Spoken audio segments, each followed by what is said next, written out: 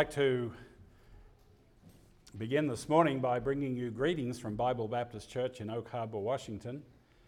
By now they're probably finishing or have finished their morning meeting, and being a little time difference there, but I know that there are folks there that have been praying for what's happening here, particularly with the family camp, and I appreciate them praying for me, and I know that I'd like to extend their greetings to you. Also to express our thanks for the generous and faithful support that this church has given toward our evangelistic outreach, as it is our joy and pleasure to pray for Brother Noah and his family in Lebanon. It's wonderful to know that you've had a part in our outreaches, and at this time Brother Jeremiah has returned finally from Fiji. COVID has done a number there and virtually shut down not only the country but a lot of the ministry. But before he left, some wonderful things were put in place. And I know that Lord willing, he'll be coming up here to report to you. And when you hear that report, you'll be just amazed at what God did there. And hopefully, I'm sure you will be encouraged about what God has done. And I just want to say thank you very much for all the help you've been that made that possible. And there's been some wonderful fruit that has abounded to your account, and I'm sure you'll hear more about it when he gets up here in a short while.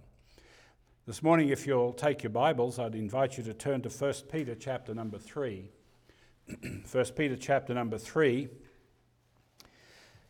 And this morning I'm going to begin by reading from verse number 1 to verse number 13.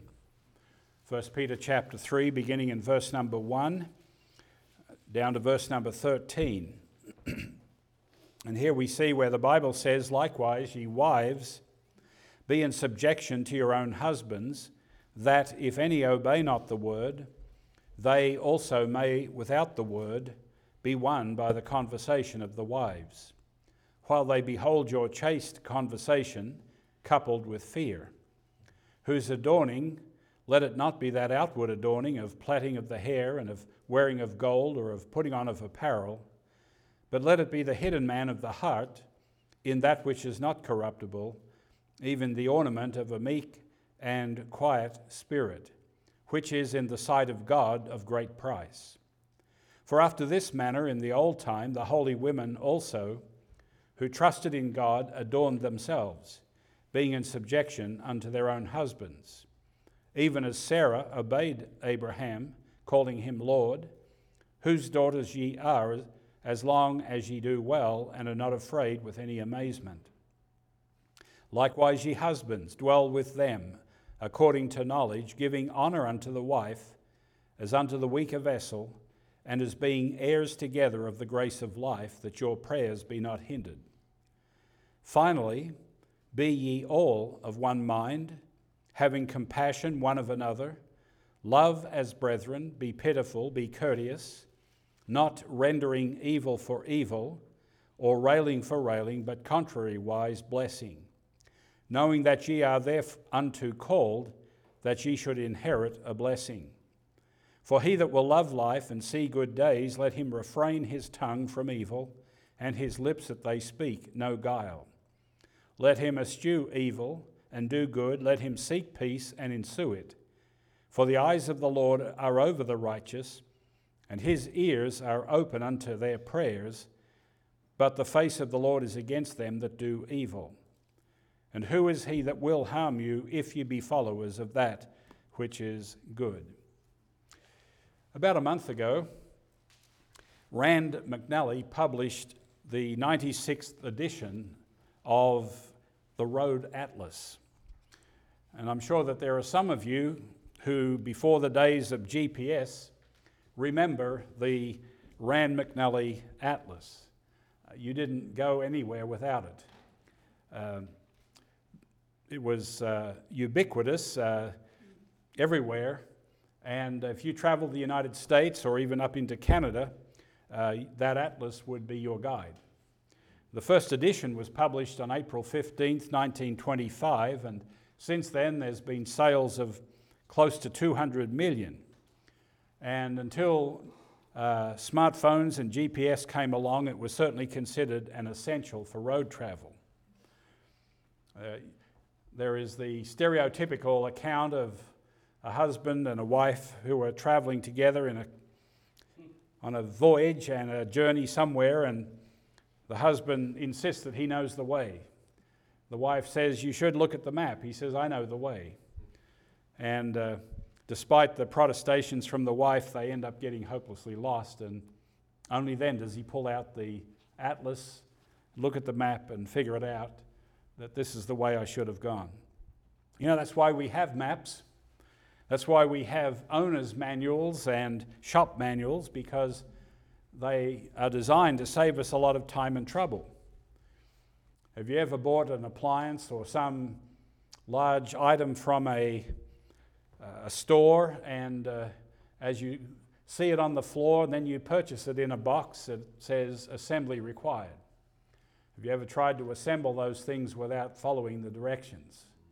Even though some of them are very hard to follow, I have to say. But there's nothing worse than putting together, as I did recently, a barbecue and having pieces left over at the end and saying, well, I guess they weren't important.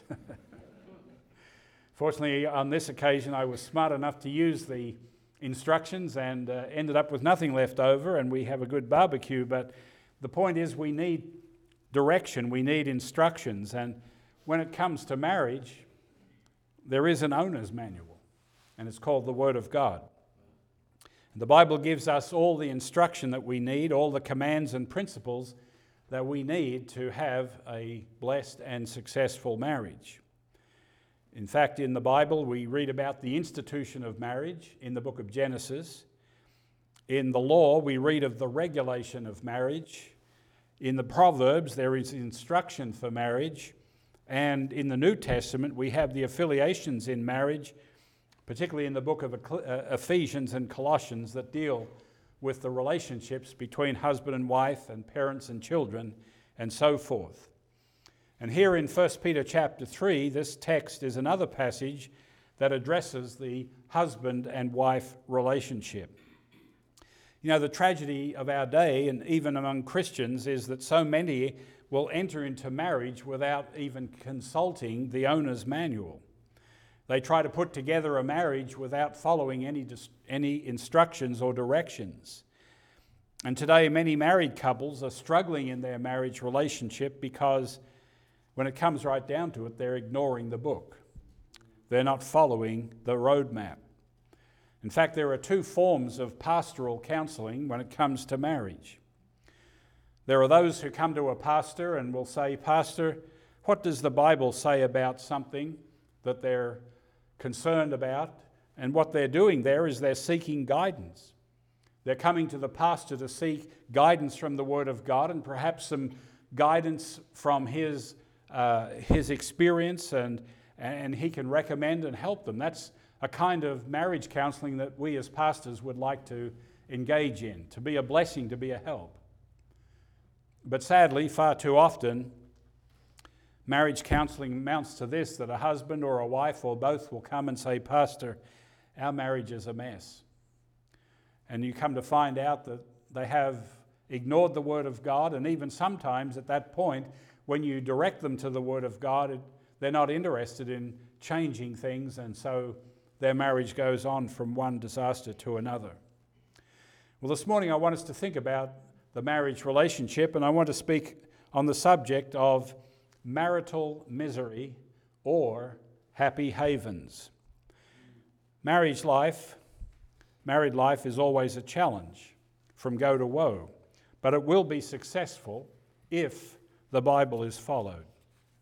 I believe that our homes should be the closest thing to heaven on earth.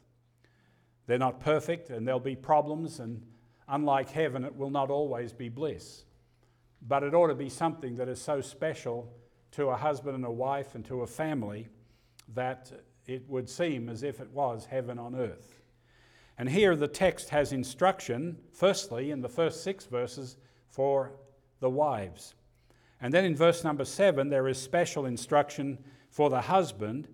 And then from verses 8 to 13, there is instruction for husband and wife as a couple. Now, before we get into those instructions that are found here in the Bible, I think it's very important that we recognize the context in which this passage is recorded for us. You'll notice in verse number 1, the first word there is likewise. Likewise, ye wives, be in subjection to your own husbands. And then if you look in verse number 7, the first word is likewise. Likewise, ye husbands, dwell with them according to knowledge. Now that word likewise is a word that points us back to the preceding passage. It points back to chapter 2, particularly from verses 11 through 25. And as you read that passage here in the second chapter, you'll find that the context is that of submission in the face of difficulties and struggles. And there are many difficulties and struggles that we will engage in. In verse 11 of chapter 2, for example, there are the internal struggles that we all have as Christians with the old nature called the flesh. Dearly beloved, I beseech you as strangers and pilgrims, abstain from fleshly lusts which war against the soul. And we know that within our Christian life and certainly within our marriage, there is a conflict that we fight against the old nature or the flesh. But then there's much external opposition that comes against our marriage, that even comes against the Christian life. We see that in chapter 2, verse 12, having your conversation honest among the Gentiles, that whereas they speak against you as evildoers, they may by your good works, which they shall behold, glorify God in the day of visitation. And so I don't think it needs to be a great revelation today that your marriage will face struggles and opposition from within as two people who have a new nature through Christ but still have an old nature through Adam. There is that struggle with the flesh, the self-life, but there's a great opposition that comes against us from the world outside. And what is the solution for Christians to deal with that struggle? Well, chapter 2 tells us it is submission. In verses 13 through 14, it's submission to government. Submit yourselves to every ordinance of man for the Lord's sake, the Bible says. In verse 18, it's submission to our employers. Verse 18, servants, be subject to your masters with all fear. And yes, even toward bad governance and unreasonable employers, we are to submit. In verse 19, for this is thankworthy if a man for conscience toward God endure grief, suffering wrongfully. You see, a good conscience toward God, pleasing God, is what is most important. And in this chapter that deals with the opposition that we face, but the submission that we must have, we have the great example of submission in our Lord Jesus Christ. In verse 21 of chapter 2, for even hereunto were ye called, because Christ also suffered for us, leaving us an example that ye should follow his steps. And following the steps of Jesus is not going about necessarily doing good and so forth. Following Jesus is following his submission to the will of the Father. That we as Christians would submit to God in the areas that he instructs us to submit to him. Who did no sin, verse 22, neither was guile found in his mouth. Who when he was reviled, reviled not again. When he suffered, he threatened not, but committed himself to him that judgeth righteously. Who his own self bare our sins in his own body on the tree, that we being dead to sin should live under righteousness, by whose stripes ye were healed. And Jesus Christ sets before you and I the example of submission to the will of God. When it comes to marriage, God has given us instruction, and we are to submit to God's will if we are to have a happy haven. How to have a happy haven? Well, as I pointed out, God speaks to the wife, he speaks to the husband, and he speaks to them as a couple. So first of all, let's look at God's instruction for the wives. And in verse number 1, the Bible begins by saying, "Likewise, ye wives, be in subjection to your own husbands." Be in subjection to your own husbands. And that is a relationship that is affirmed consistently in the New Testament. Ephesians 5:25, "Wives, submit yourselves unto your own husbands, as unto the Lord."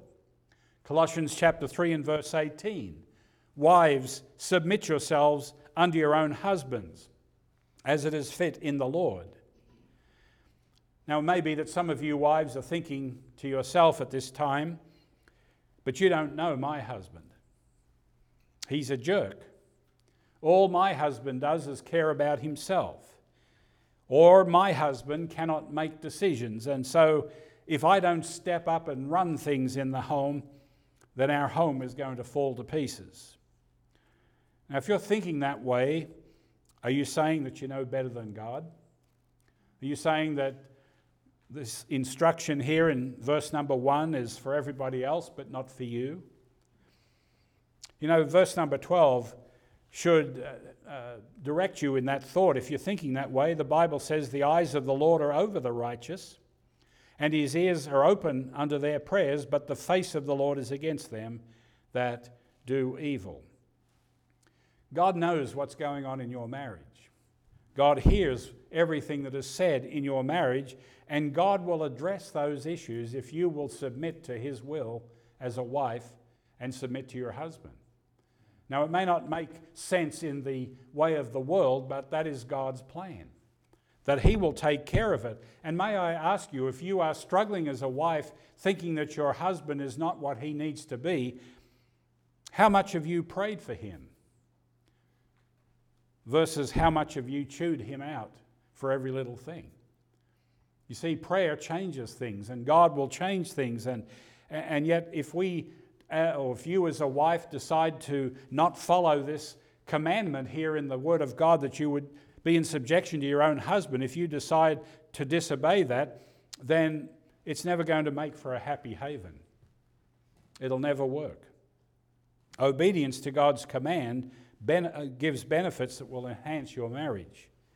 And I want you to see down there in verse number 9, the last part of this, that God says that ye should inherit a blessing.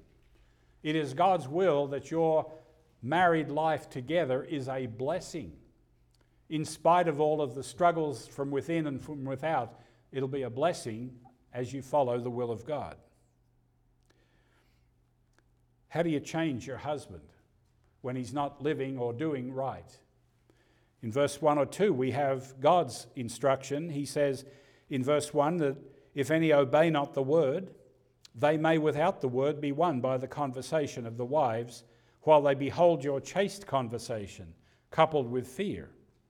That word conversation, I'm sure you understand, is more than just words, it's the life that you live. You do not change your husband by nagging him, by hitting him up as soon as he gets home, walks in the door, and you start at him. That is not how to change your husband. That's how to push him away. In fact, the Bible even says something about that in Proverbs 21:19. It is better to dwell in the wilderness than with a contentious and an angry woman. Proverbs 27 verse 15. A continual dropping on a very rainy day and a contentious woman are alike. And Proverbs 25 verse 24, it is better to dwell in the corner of the housetop than with a brawling woman and in a wide house. Well, that's pretty strong language, don't you think? But wives, you're not going to change your husband. You're not going to make him more spiritual. You're not going to make him more helpful around the house by nagging him and just berating him all the time. And neither will you change him through an ostentatious display of your Christianity, as if you are to shame him into doing what is right. I've known some wives who plaster the walls of the home with Bible verses. They're designed that the husband would read them. Or she'll put tracts under his pillow, or leave tracts in his car for him to read. It's pretty obvious what she's trying to do, and God bless her for having a desire to see her husband change, but that's not the way to change him.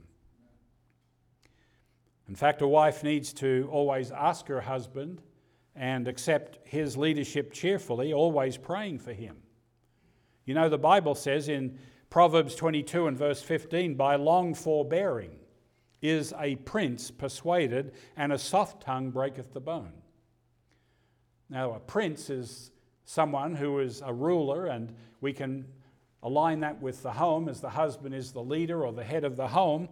And by long forbearing, that is, putting up with some things patiently, is a husband persuaded, and a soft tongue breaketh the bone. What does that mean?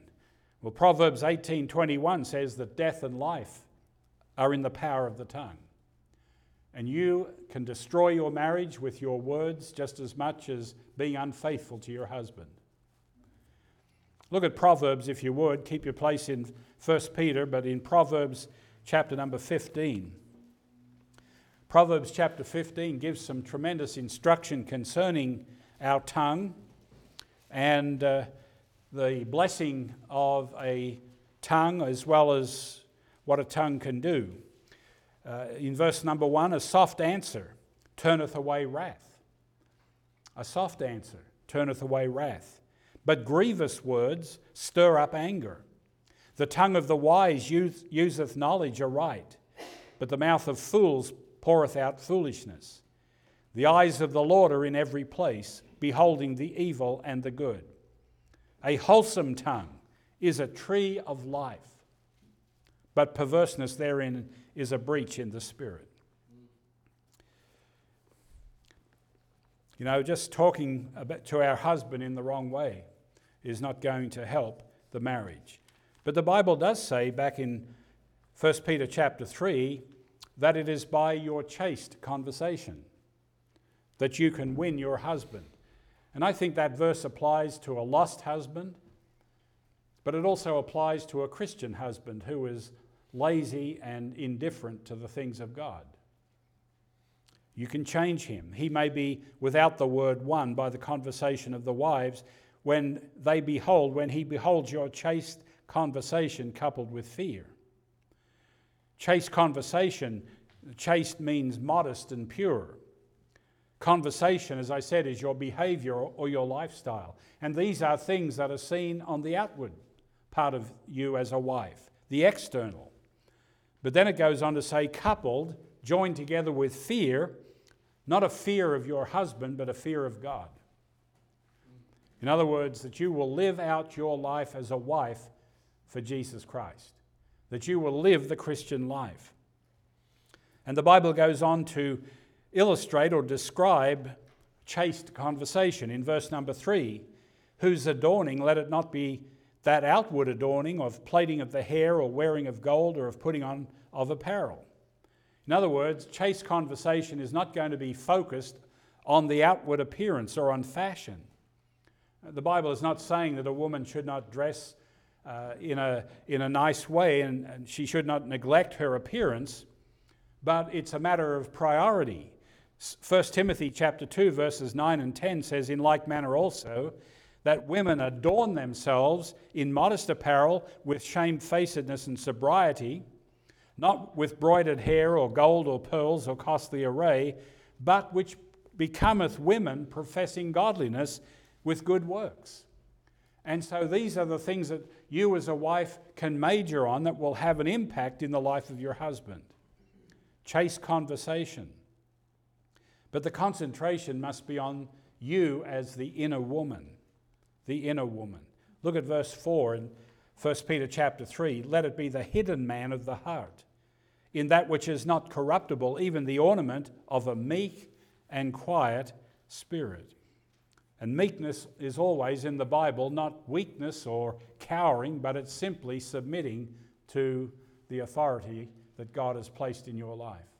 Cheerfully submitting. The inner man controls the outer man. It's what is important in your life as a wife is what's on the inside. And that will be reflected on the outside.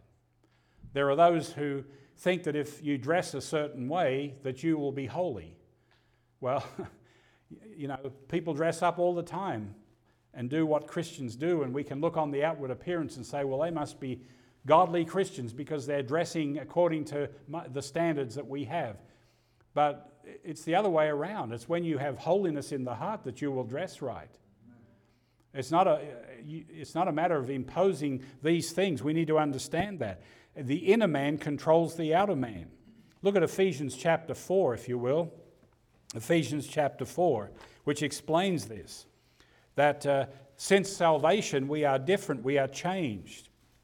And in verse number 17 of Ephesians chapter 4, the Bible says, "This I say therefore and testify in the Lord, that ye henceforth, now that you're saved, that you henceforth walk not as other Gentiles walk in the vanity of their mind, having the understanding darkened, being alienated from the life of God through the ignorance that is in them, because of the blindness of their heart, who being past feeling have given themselves over to lasciviousness, to work all uncleanness with greediness, but ye have not so learned Christ.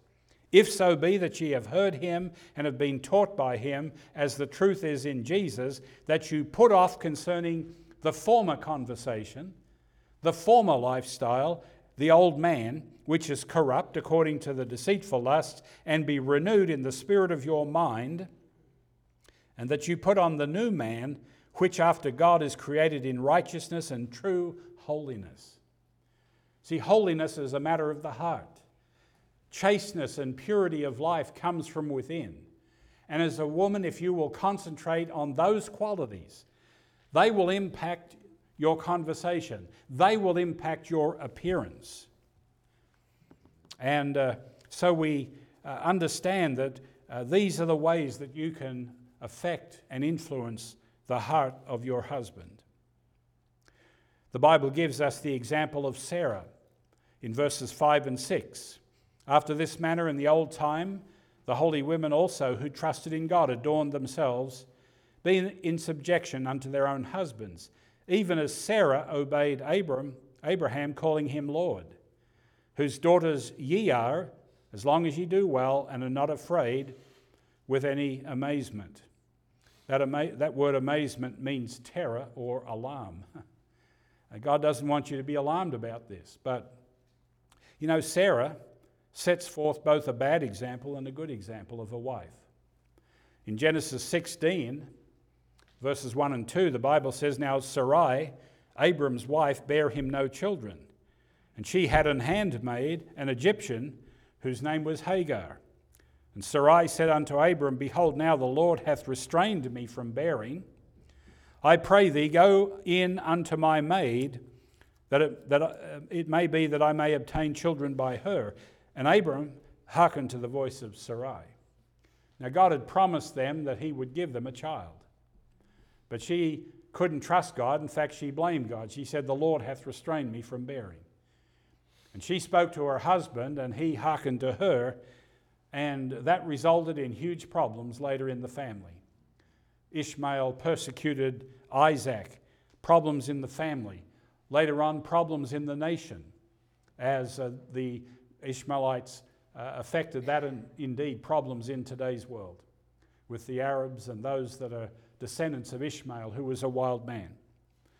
But Sarah also set a good example.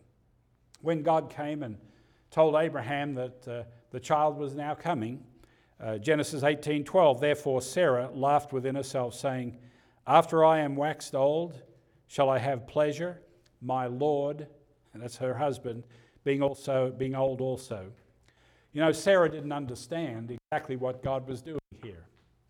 This was out of the ordinary. But she trusted her husband, and she submitted to him in this case. You know, that's the promise from God. If you have a lost husband, if you have a lazy or an inconsiderate or an indifferent husband, why don't you just try doing what God tells you to do? Because the Bible says that if any obey not the word, they also may without the word be won by the conversation of the wives. You wives have great power in the marriage. And you can affect your husband, and you can affect your home and your children for good or for evil. Well, now I want to turn to the husbands, and we find just one verse here in verse number 7. And you husbands may be thinking, well, see, the wife needs 6, I need 1. Well, let's see what it says here.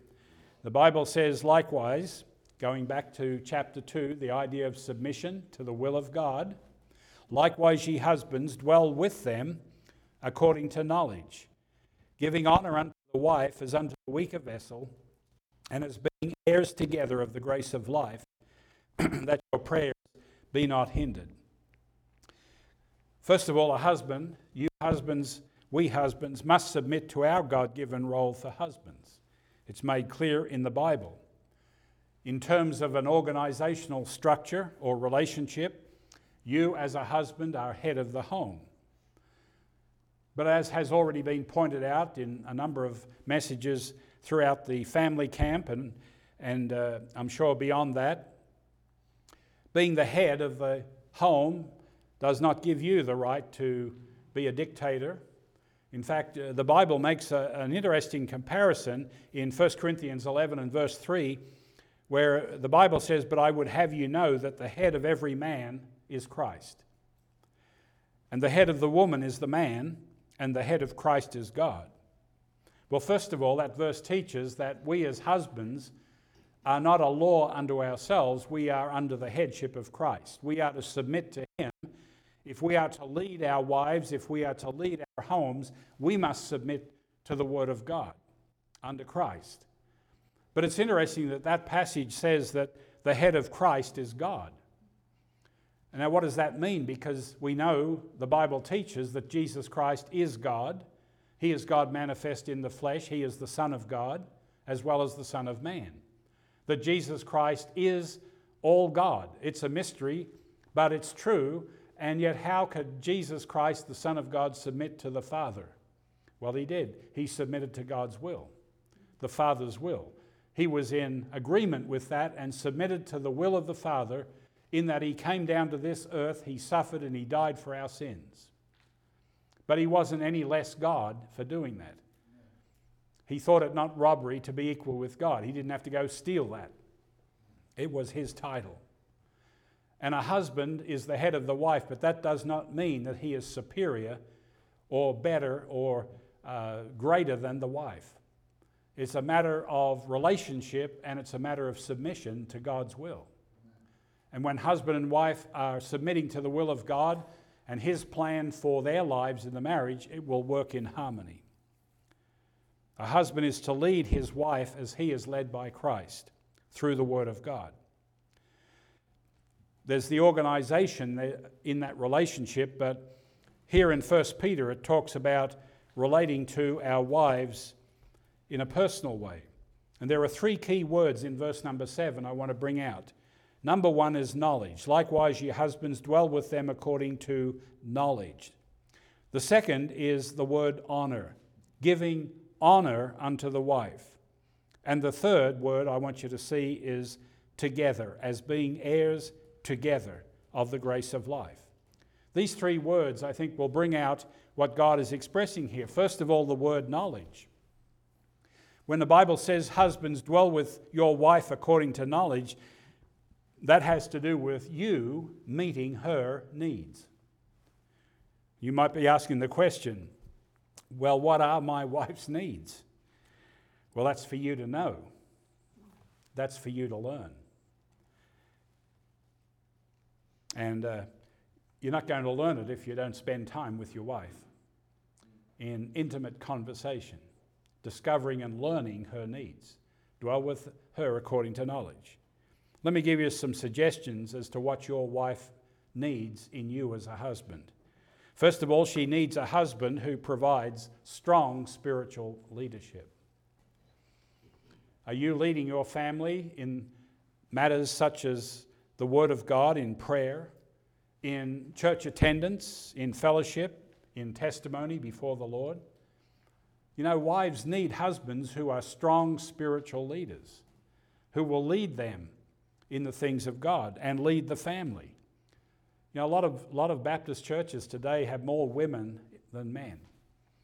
I'm thankful for a church like this and for our church where we do have a lot of godly men and strong men in the faith, and that's a blessing. But I've seen churches that are really, there are more women.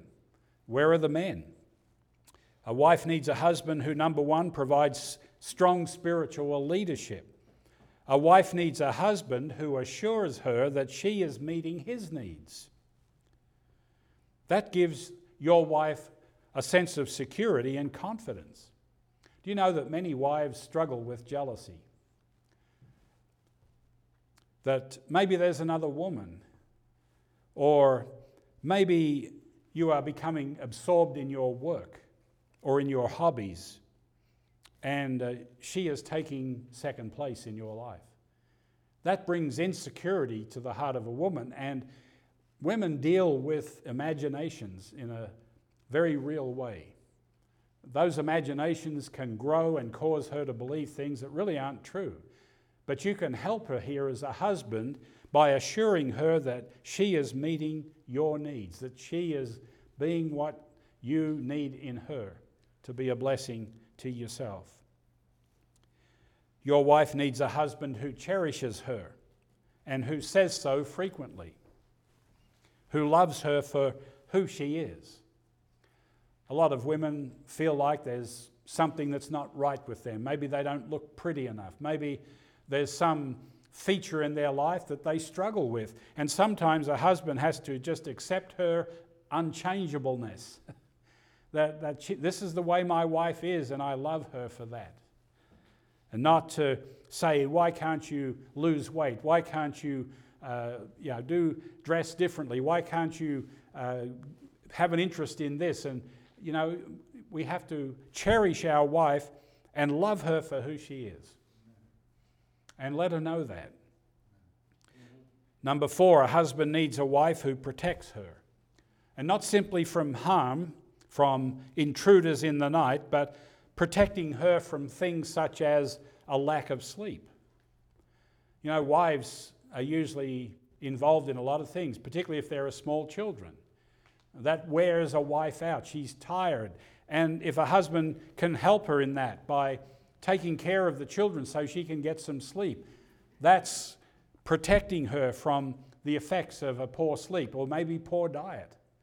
I've known many wives who will feed their families but don't really look after their own bodies because they're consumed in serving others. And a poor diet can cause health problems. So a husband pays attention. This is protecting your wife from future illness or other problems that can come. Protecting your wife from over-involvement.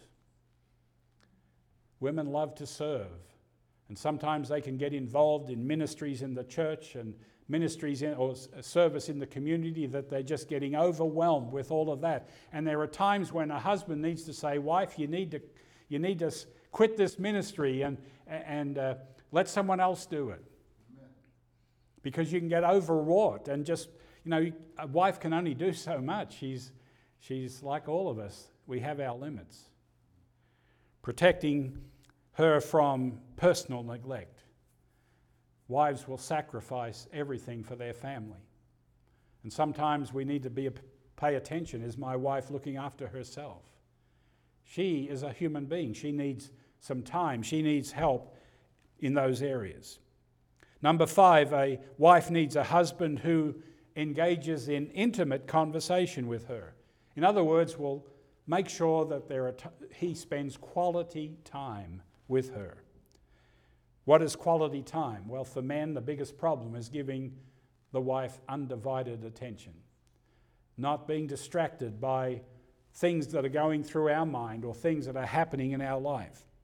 But a time when you can talk together about her fears and her concerns.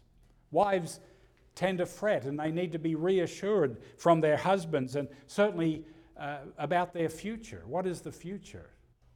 Are we going to have enough money? And just assuring your wife in those areas and having that conversation with her will help her in great ways. And then, number 6, a wife needs a husband who invests in her life. In other words, helping her to grow and to develop as a human being. Never taking her for granted. It's easy to do, gentlemen. Our wives, if they're good wives, and I'm sure they are, they do so much and we can just take them for granted. And sometimes they feel locked in or trapped and they can't do some things that they would like to do. I think we need to invest in the life of our wives. That's what it means, dwell with them according to knowledge, looking out for them in these areas. Second word is honor, giving honor unto the wife. Honor really is to respect her person, to respect our wives for who she is and to respect her position in the marriage and the home. She's very important. We can't live without our wives. So we should respect her time. We should respect her limitations, and we should respect her sensitivities. And we should praise our wives. Proverbs 31 verse 28, which speaks of the virtuous woman, it says, her children arise up and call her blessed. And then it says, her husband also, and he praiseth her. I think if we would stop and think there are many things we could praise our wife for. But as men, sometimes we just think, well, she knows that. How about telling her? How about letting her know that you're thankful for her and for what she does?